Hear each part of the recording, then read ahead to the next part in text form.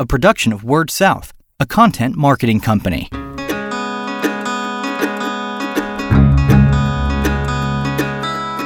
Story Connect, the podcast, helping communicators discover ideas to shape their stories and connect with their customers. What are the options and trends for digital advertising? That's what we'll be talking about on this episode of Story Connect, the podcast. My name is Andy Johns, your host once again with Word South and Pioneer Utility Resources. And I'm joined on this episode by a coworker, Tina Potter, who is the digital media strategist for us here at Pioneer. So Tina, thanks for joining me. Thanks for having me. So we're going to be talking today about a lot of different options for what's out there in digital ads. We're going to be covering some of the different trends and kind of what some of the newer options are out there. But I've been wanting to get Tina on for a little while because nobody knows this stuff better than her. And I think that there'll be some folks out there, whether they are utilities or whether they are folks that are providing broadband, or maybe they're both. There's a lot out there to be done. So I guess let's start there, Tina. Why is it important for utilities and broadband providers to pay attention to and know a little bit about digital advertising? Well, honestly, I think that it can be coupled with anything that they're already doing. So it doesn't have to take the place of, their regular traditional advertising.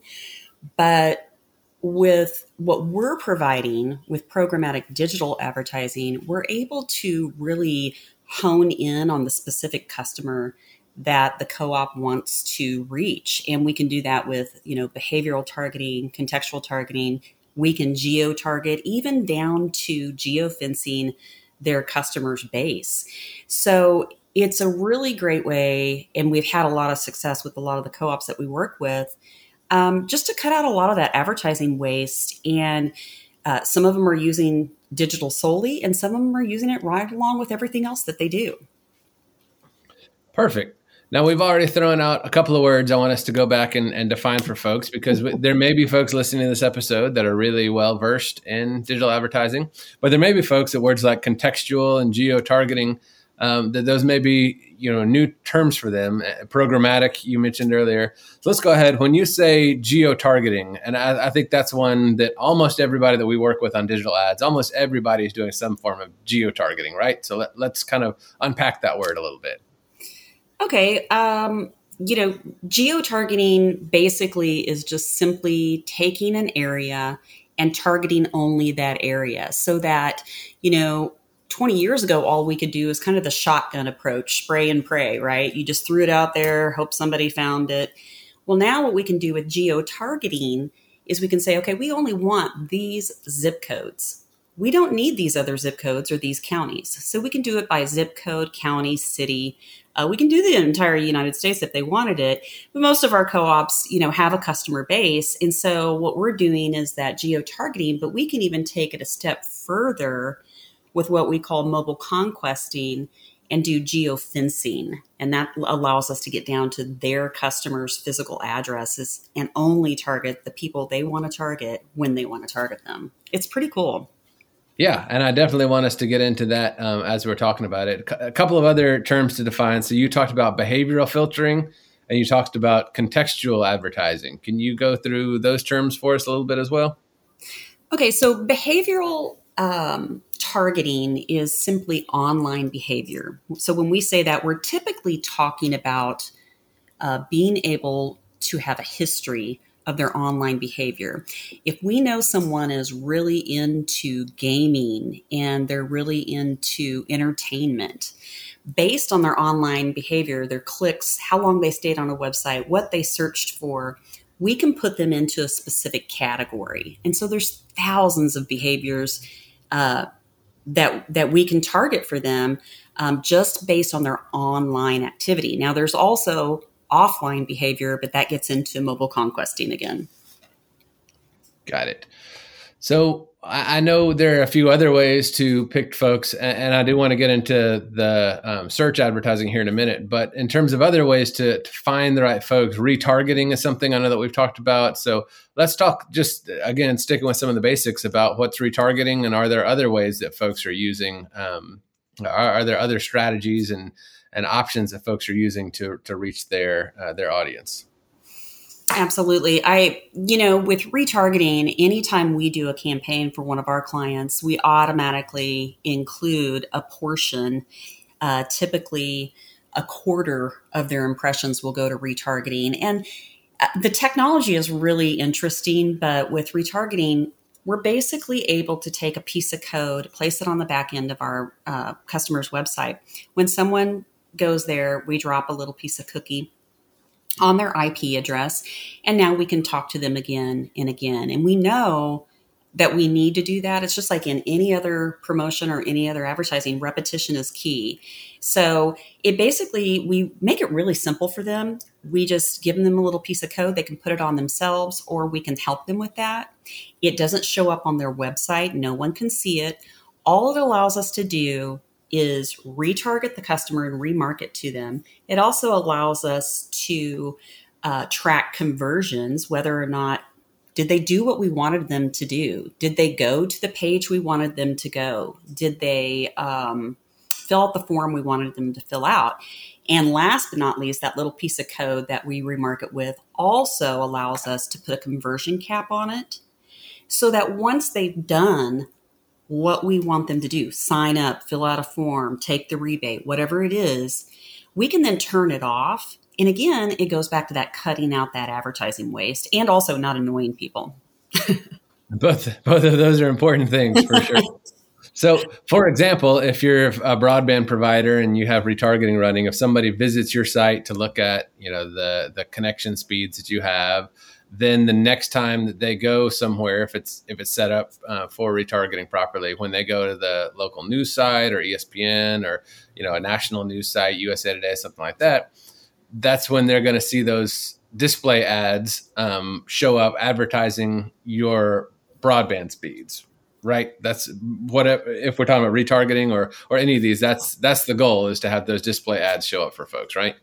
Sure. We can retarget them with display ads. We can retarget them with video ads, social mirror ads. There's a lot of different platforms that we can retarget them with. So the key is that they come to, your website. They're looking around, but they don't convert. Maybe they're just like, well, how fast are these guys? But they don't go ahead and sign up for the high-speed internet, for example. Then they leave, and we can track that. We can see that they came in and that they left. And then they're off, reading other blogs and looking up other entertainment information or whatever it is. And because of that piece of code that we were able to track them with, now we're able to show them that ad again, that retargeting ad, and say, hey, for $59.99, you can get 1 gig or whatever the promotion is. Sure.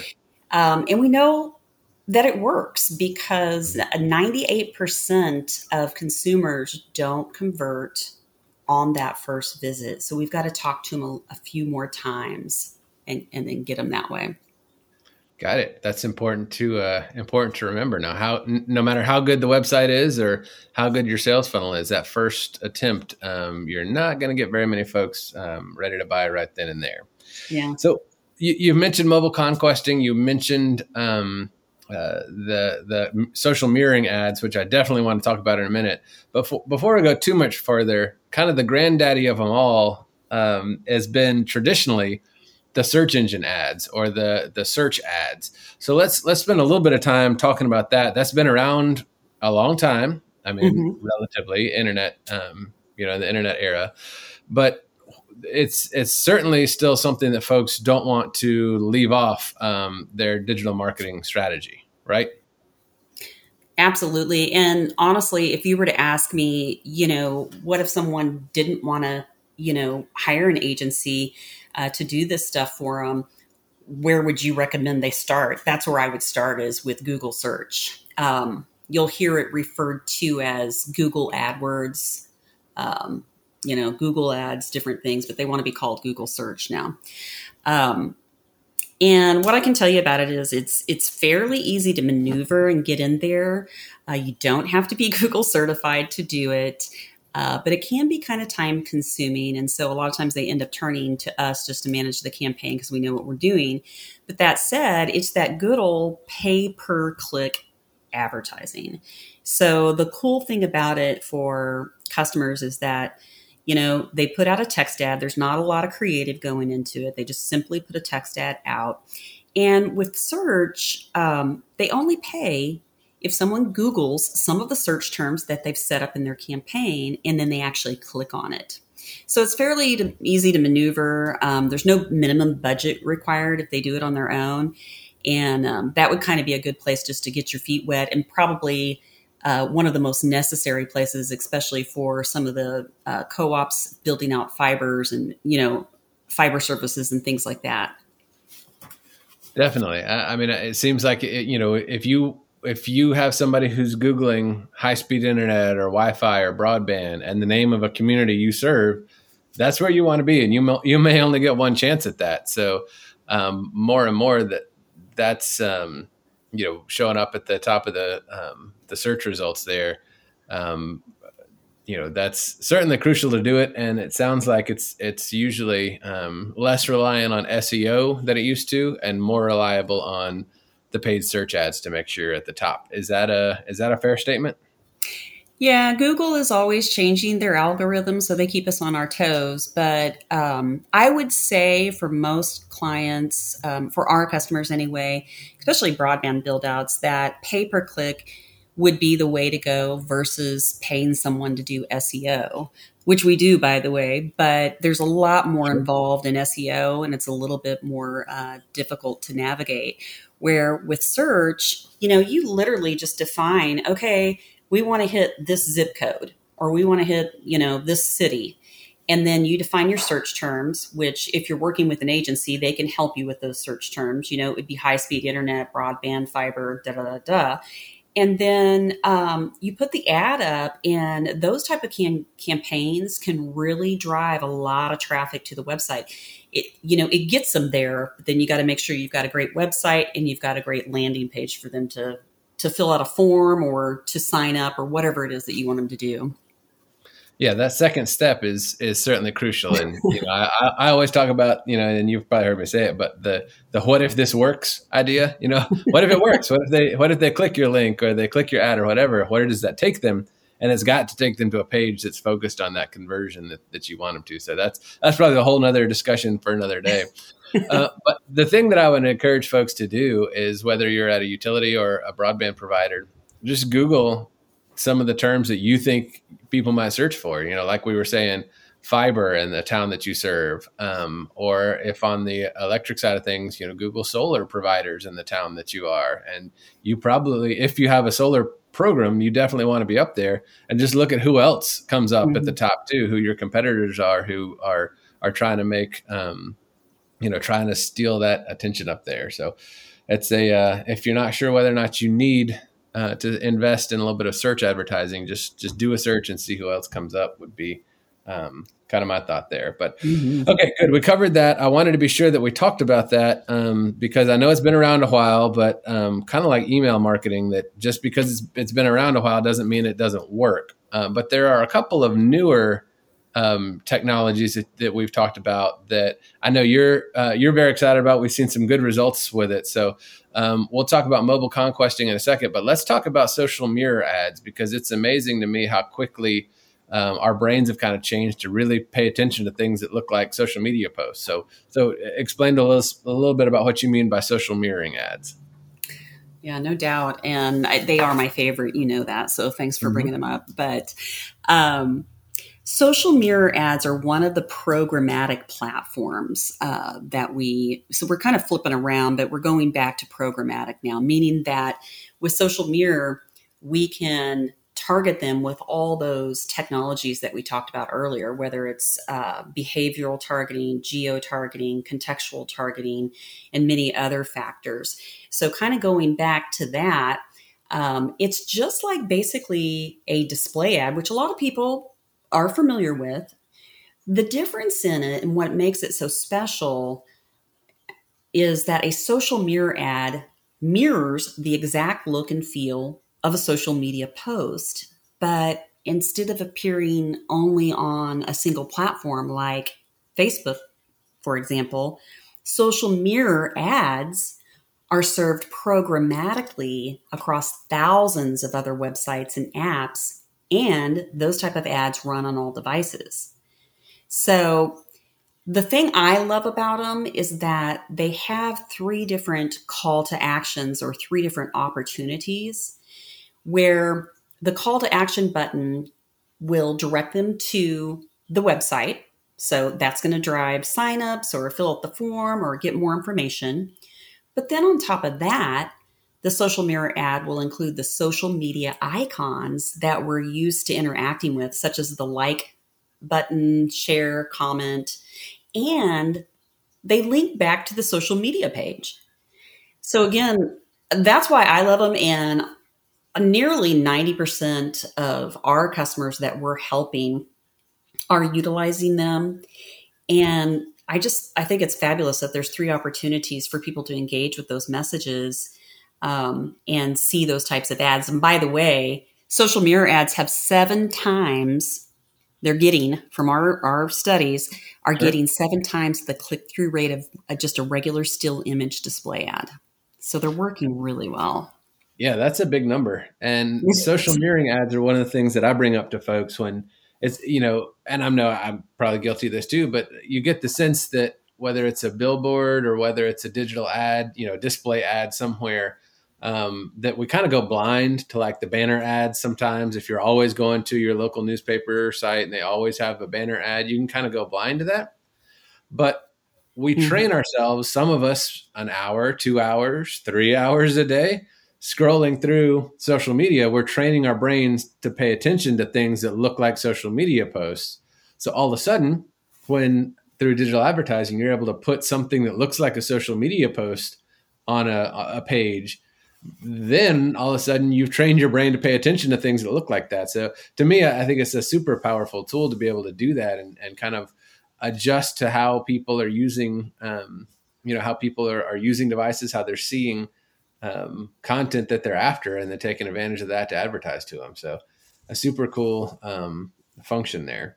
Absolutely. I agree. So let's talk about it almost like a little mini case study here. So if there's somebody, and I'm going to use a broadband example, but you certainly could do it either with solar or EVs or some of the other efficiency programs that you may have going at an electric utility. But so if somebody's advertising, talk us through the goal there. So they're going to want to put an ad out, and we know that to get that conversion, I've seen everywhere from 7 touches all the way up to 17 or 18 touches to get that person, to make the purchase or do what you want them to do. So what's the ideal kind of to hit them with? And if I'm one consumer, talk me through, if you can, what it might be to get all those different touches, the different places where they might see some of these digital ads appear. Okay. So let's use a fiber build out just for the simple fact that we've helped a lot of our customers with that. So what I typically recommend is if they have a list of their customer base that they'll share with us, that they're allowed to share with us, and most of them do, and most of them will, then we've got the physical addresses. And what's cool about that is we're able to do like targeting phases. So a lot of times these fiber build outs, for example, go in phases, but this strategy could be used for any other type of campaign. So you've got phase 1 and you only want to hit 2,500 people, for example. So that's where we use that mobile conquesting that we talked about with the geofence technology.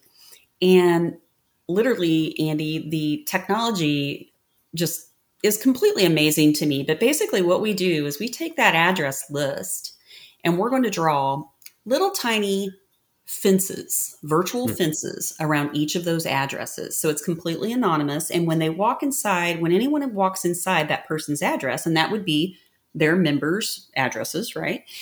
Then they would be served that mobile ad initially. Okay. So that's kind of the first step is what we recommend, because we are on our mobile devices. Probably everybody listening right now is either listening on a mobile device or has it right next to them. So it's That's a true. great way to kind of capture those customers initially. Mm-hmm. And then once we've reached them on their phones, we can then cross-platform target them on other devices in their home, like, on their PC, their laptops, their tablets, and we can really drive more engagement and signups that way. So what we're kind of doing is using the addresses to target them first, but then with cross-platform targeting, now we've got their IP address, and now we can remarket to them on their laptop or their tablet or phablet where they're more likely to sign up for something. And you could do that cross-platform targeting with anything. You could do it with video ads. You can do it with social mirror ads, good old display ads. They still work. Mm-hmm. But we have been recommending social mirror ads because I mentioned earlier they have such a high click-through rate, and it does kind of trick the eye, which is probably a bad term to say, but it kind of tricks the eye, and think, oh, this is a social post. Okay, I'm going to look at this. Oh, this is interesting. And we're seeing that those are working really, really well in tandem with whatever it is that they're doing on Facebook. So that's kind of a journey. And basically what would happen is someone would walk in their house, they'd be served what we call a mobile conquesting ad. It's just a mobile ad on their phone. Mm-hmm. And then maybe they're that evening, they're on their laptop and they're reading a blog. And we've got that person's IP address, or through programmatic targeting, we can go ahead and target them with another type of ad, the social mirror ad, getting them to engage, come back to the Facebook page, click through to the website, fill out the form. Once they filled out that form, because we've given them that little pixel code that we talked about earlier on the back end of their website, we can turn those off and we can focus our energy and our ads on people who we still need to reach. So that would kind of be the full, A to Z spectrum of the journey of the customer. Super powerful. And I like the way that you put that. From a marketing communication standpoint, super cool. From a consumer standpoint, maybe a little creepy, but a lot of the big, all of the big, retail providers I know, get ready. We're getting into, whenever the shopping season hits, they're all using things like that. So, but as we're looking at that, that's the emerging, it's here, folks are using it, but I know some of the other newer stuff, especially for smaller rural audiences, even a couple years ago, to do things with some of the audio streaming services or some of the over-the-top services, the minimums were really high and it was really out of reach. Mm-hmm. But now some of those are becoming easier and more accessible for folks to get involved on some of that as well. Yeah, absolutely. And I definitely recommend it. What's funny is, 5 years ago when that came out, I was like, I don't know. I don't know how many people are listening. It was really hard to make that jump from digital audio or from linear audio over to digital audio. But now, things have really changed in the last 2 or 3 years with how we consume any type of media, and music and podcasts and things like that are no different. So I definitely encourage people to look into the audio digital, and we do have more and more listeners. And now what's so cool about it is we used to have to buy direct. So we could only place with iHeart, or we could only place with, Pandora and so on. Now we can buy that programmatically, and we don't have to rely on the end user, the end consumer, to be on Pandora, just so we can serve them an ad. Through the magic of real-time bidding, just like all these other digital ad capabilities that we've talked about, now we can do that with digital audio too. And so it just makes that bucket of people that we can reach that much larger. And we have done it we've actually just done it for one statewide here recently, and the results were phenomenal, and they were really, really pleased with it. Excellent. It's always kind of cool to see what's coming next, and we're seeing that all the time with anything digital. There's still a lot going on with print, other formats as well, but always something new coming up on digital. So thanks for keeping everybody up to speed on that. The last thing, and we're running a little bit long for this episode, but we've got some really good stuff here. So in just a couple minutes right here at the end, what advice do you have if there's somebody who's listened to this podcast? And of course, full disclosure, we would love for the answer to be come work with us. But let's say there's somebody, like you said, that maybe doesn't have the budget for it. Maybe they've already put in their budget for the next year. What are some kind of baby steps or some basic, easy things that they can do? What advice do you have for folks who are just trying to start getting into the world of digital advertising? Well, one thing they can do, even if they're not going to work with us, we provide a lot of free resources. So definitely check out our website. We've got all kinds of blogs and ebooks on there. So that would be the first place. Sorry to plug us again, but No, that's good. It's pur.coop/ebooks. We've got a digital ad ebook in there. So pur.coop/ebooks. Yeah, check that out. Do a little bit of research. Do find some other reputable firms or organizations that you trust, and listen to the experts. Do a little bit of research. Again, I think I would tell them to start out, depending on what their message is, they can start out really inexpensively and fairly easy with some display ads. Now, they can't really place those on their own. There's a way through the Google platform that they could, although I don't recommend that. Don't tell Google. But if you're going to go with Google search. And those are those text ads that we talked about. And I think that's a really great place for them to get their feet wet and start understanding things. The other thing I would recommend they do, if they haven't done, is make sure that they've signed up for their Google Analytics account. If they have a website, it's a free service offered. They need to do that so they can see what kind of action is happening on that end. And those would be the two things that I would recommend just starting out for baby steps. Perfect. Well, Tina, thanks for joining me. That's a lot of good information to throw out there for folks, and we're always trying to help. So thank you for taking the time to join me on this episode. Well, thank you. I love this stuff. So anytime. She is Tina Potter, the digital media strategist for Pioneer. I'm your host, Andy Johns, and until we talk again, keep telling your story. You've been listening to Story Connect, the podcast, a production of Word South, a content marketing company.